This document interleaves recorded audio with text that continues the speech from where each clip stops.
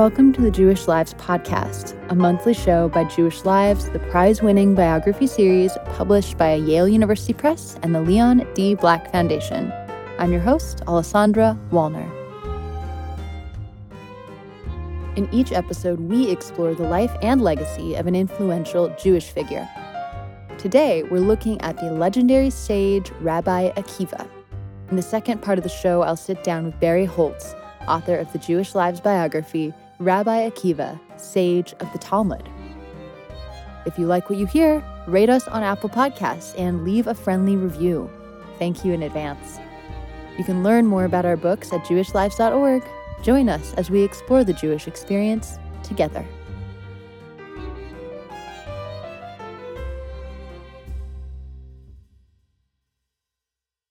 Let's set the scene.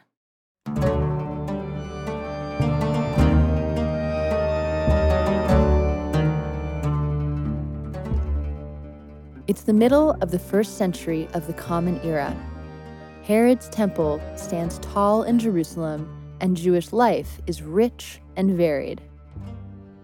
Judea is dominated by competing sectarian groups: the Sadducees, the Pharisees, the Essenes, and the Jewish followers of a young carpenter who had been crucified by the Romans just 20 years earlier.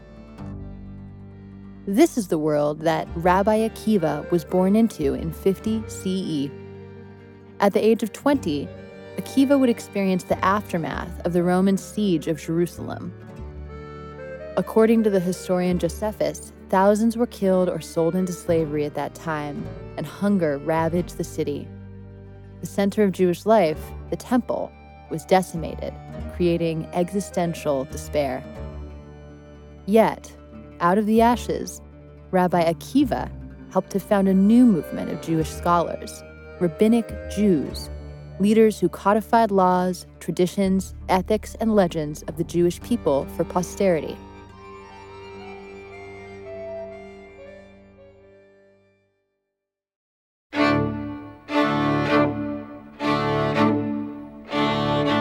Rabbi Akiva became a revolutionary figure in the development of post-temple Judaism.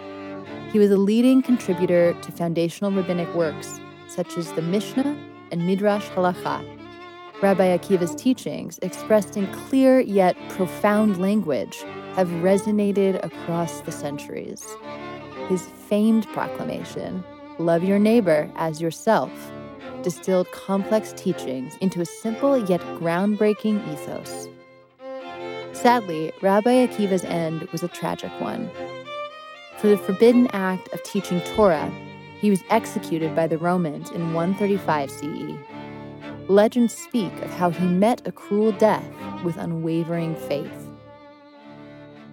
To this day, Rabbi Akiva continues to be studied and celebrated as one of the most beloved heroes of Jewish history.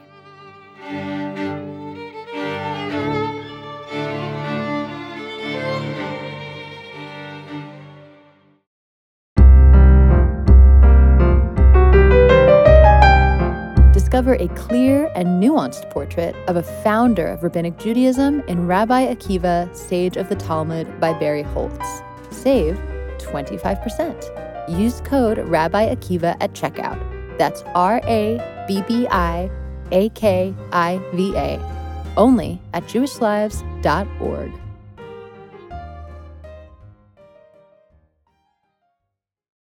Dr. Barry Holtz is the Theodore and Florence Baumritter Professor of Jewish Education at the Jewish Theological Seminary. He previously served as co-director of the seminary's Melton Research Center and as the dean of the seminary's Davidson Graduate School of Jewish Education. He's the author or editor of 7 books, including Textual Knowledge, Teaching the Bible in Theory and in Practice, which received a National Jewish Book Award. Dr. Holtz, welcome to the podcast. Great to be here. I'm delighted. Would you start by reading us a passage from the book that gives us a sense of Rabbi Akiva? Consider for a moment the following thought experiment. Let us think of the Babylonian Talmud not as we usually do, not as a vast compendium of laws, legends, debates, and interpretations, but rather as a massive, multi-volume, postmodern experimental novel, wilder than Moby Dick, beyond the imagination of James Joyce, more internally self-referential than anything dreamed up by David Foster Wallace.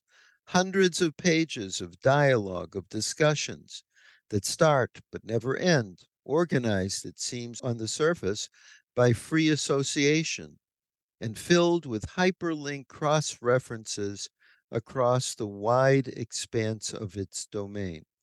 In this novel, as in any novel, there are settings and there are stories. And of course, there are characters: farmers and merchants, priests and Romans, women and children. And most of all, there are rabbis. Rabbis who constantly talk and debate and prod one another to greater feats of argumentation. It is their world, the landscape of rabbis, that most dominates this novel. And amid all this success, all these words and characters, if we were to ask who is the hero of this extraordinary book, who is its central figure, I think, despite the vastness of the work, it's not such a difficult question to answer. It is Rabbi Akiva, as the Jerusalem Talmud calls him, Father of the World. Thank you so much. So, what do we know about this main character's life before he was and became Rabbi Akiva? Yeah, it's a really great question because the easy answer is not very much. We guess that he was born around the year 50 of the Common Era and died about 70 years later, but that's really just a guess. We don't know anything about his parents. In fact, we know nothing about his education. We have two different, what I call, origin stories. And in both cases, he's not a child. In one case, he's 40 years old, and we are told he had never learned any Torah. And in the other story, this is the story, the second one is what I call the Hollywood version. He is a young man working on the farm, or the giant, I would call it a ranch if it were a Western, of a wealthy man. And the daughter of that owner falls in love with this young shepherd, and they run off together and get married, much to the displeasure of her father. And in the other story, he's 40 years old, he hasn't studied any Torah, and he has a child, and he has a wife. We don't know anything about them. And he is then taken with the idea of studying Torah. So, if he is the main character of the Talmud, what would you say are his most important contributions to rabbinic Judaism? Well, it's interesting. Rabbi Akiva is pretty much at the beginnings of rabbinic Judaism. If he was born in the year 50, just for example, and I think it's not a bad guess, it would mean that he lived through what I guess you would say is the most traumatic event in Jewish history until the Holocaust, and that was the destruction by the Romans of the temple in Jerusalem, basically razing the city of Jerusalem, hundreds and hundreds of people killed. And he was a figure of importance in saving the Jewish people from not going out of existence. And how was that? Because he became famous as an interpreter of Torah. And in doing so, he did his interpretations with tremendous imagination. And that imagination, I think, has been his great contribution. That is, it meant that Judaism became not only a religion of practices and law, but of thinking and reading. And even though in his time most of the reading was done orally, it is the beginning of saying everything in the Torah we should look at really carefully and say what's really going on behind this text. You mentioned a little bit about his moment in history, what he lived through. And I'm curious to hear you talk about his involvement with the Bar Kokhba revolt against Roman rule. Yeah, that's a complicated story. So the setting is this. The Roman ruler in ancient Palestine, after, of course, the Romans had come in earlier, they saw that the Jews were being problematic and revolting against their rule. They squashed that, and Jews lived under Roman rule. Around the year 130 of the Common Era, where Akiva would have been pretty old, the Roman ruler Hadrian put into effect certain restrictions on Jewish life. And there was a second revolt against Rome, led by a complicated figure known as Bar Kokhba. His real name, as far as we have it in the sources, Bar Kokhba was his nickname. It literally means son of a star. His real name was Shimon ben Kosaba. And unbelievably, in one of the most remarkable archaeological finds, pretty much, at least in the Jewish world ever, letters from Bar Kokhba were found in the Judean desert sometime in the 1950s and eventually published. Now, he led a revolt against Rome, and it failed disastrously. And the question you ask is a question people have been wondering about, and that is, well, what did Rabbi Akiva think about this? And the textual evidence about that is very thin. There is one source in the Talmud where Akiva is quoted as saying, when he's told about some of the exploits of this Bar Kokhba, he says, surely this is the Messiah coming to rescue us. In those days, Messiah didn't have the kind of overtone that it has for us nowadays, but it probably meant simply he would restore Jewish rule and get rid of the Romans. What did he really think when he said that line, if he said that line? Later on, the rabbis were very interested in making sure Akiva was not seen as a supporter of Bar Kokhba, because they didn't like Bar Kokhba very much, because he actually brought a lot of destruction with that revolt, and it failed. But there have been times when Rabbi Akiva has been seen as a hero of this kind of resistance.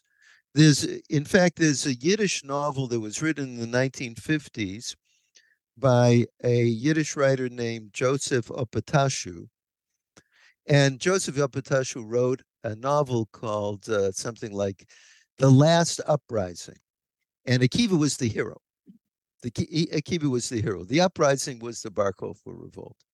I think it came out in 1948 after Israeli independence, and it was sort of adopted. Akiva was adopted as one of these warrior rabbis. I feel that's not convincing to me.